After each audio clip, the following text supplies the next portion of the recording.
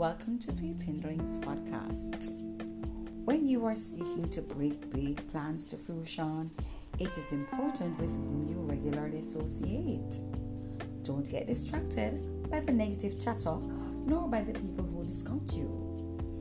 Try to associate with those who are like-minded and who are also designing purpose-filled, godly lives.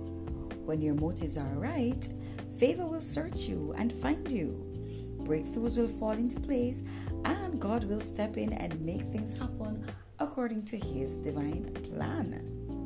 People who are constantly negative have a tendency of rubbing off that negativity on others. Not only can this be annoying, it is also very unhealthy. So, surround yourself with positive people and positive attitudes. Keep away from those who try to belittle your ambitions. Think positively. The Word of God, according to Proverbs 3:1-4, says, "My son, do not forget my teaching, but keep my commands in your heart, for they will prolong your life many years and bring you peace and prosperity. Let love and faithfulness never leave you. Bind them around your neck. Write them on the tablet of your heart.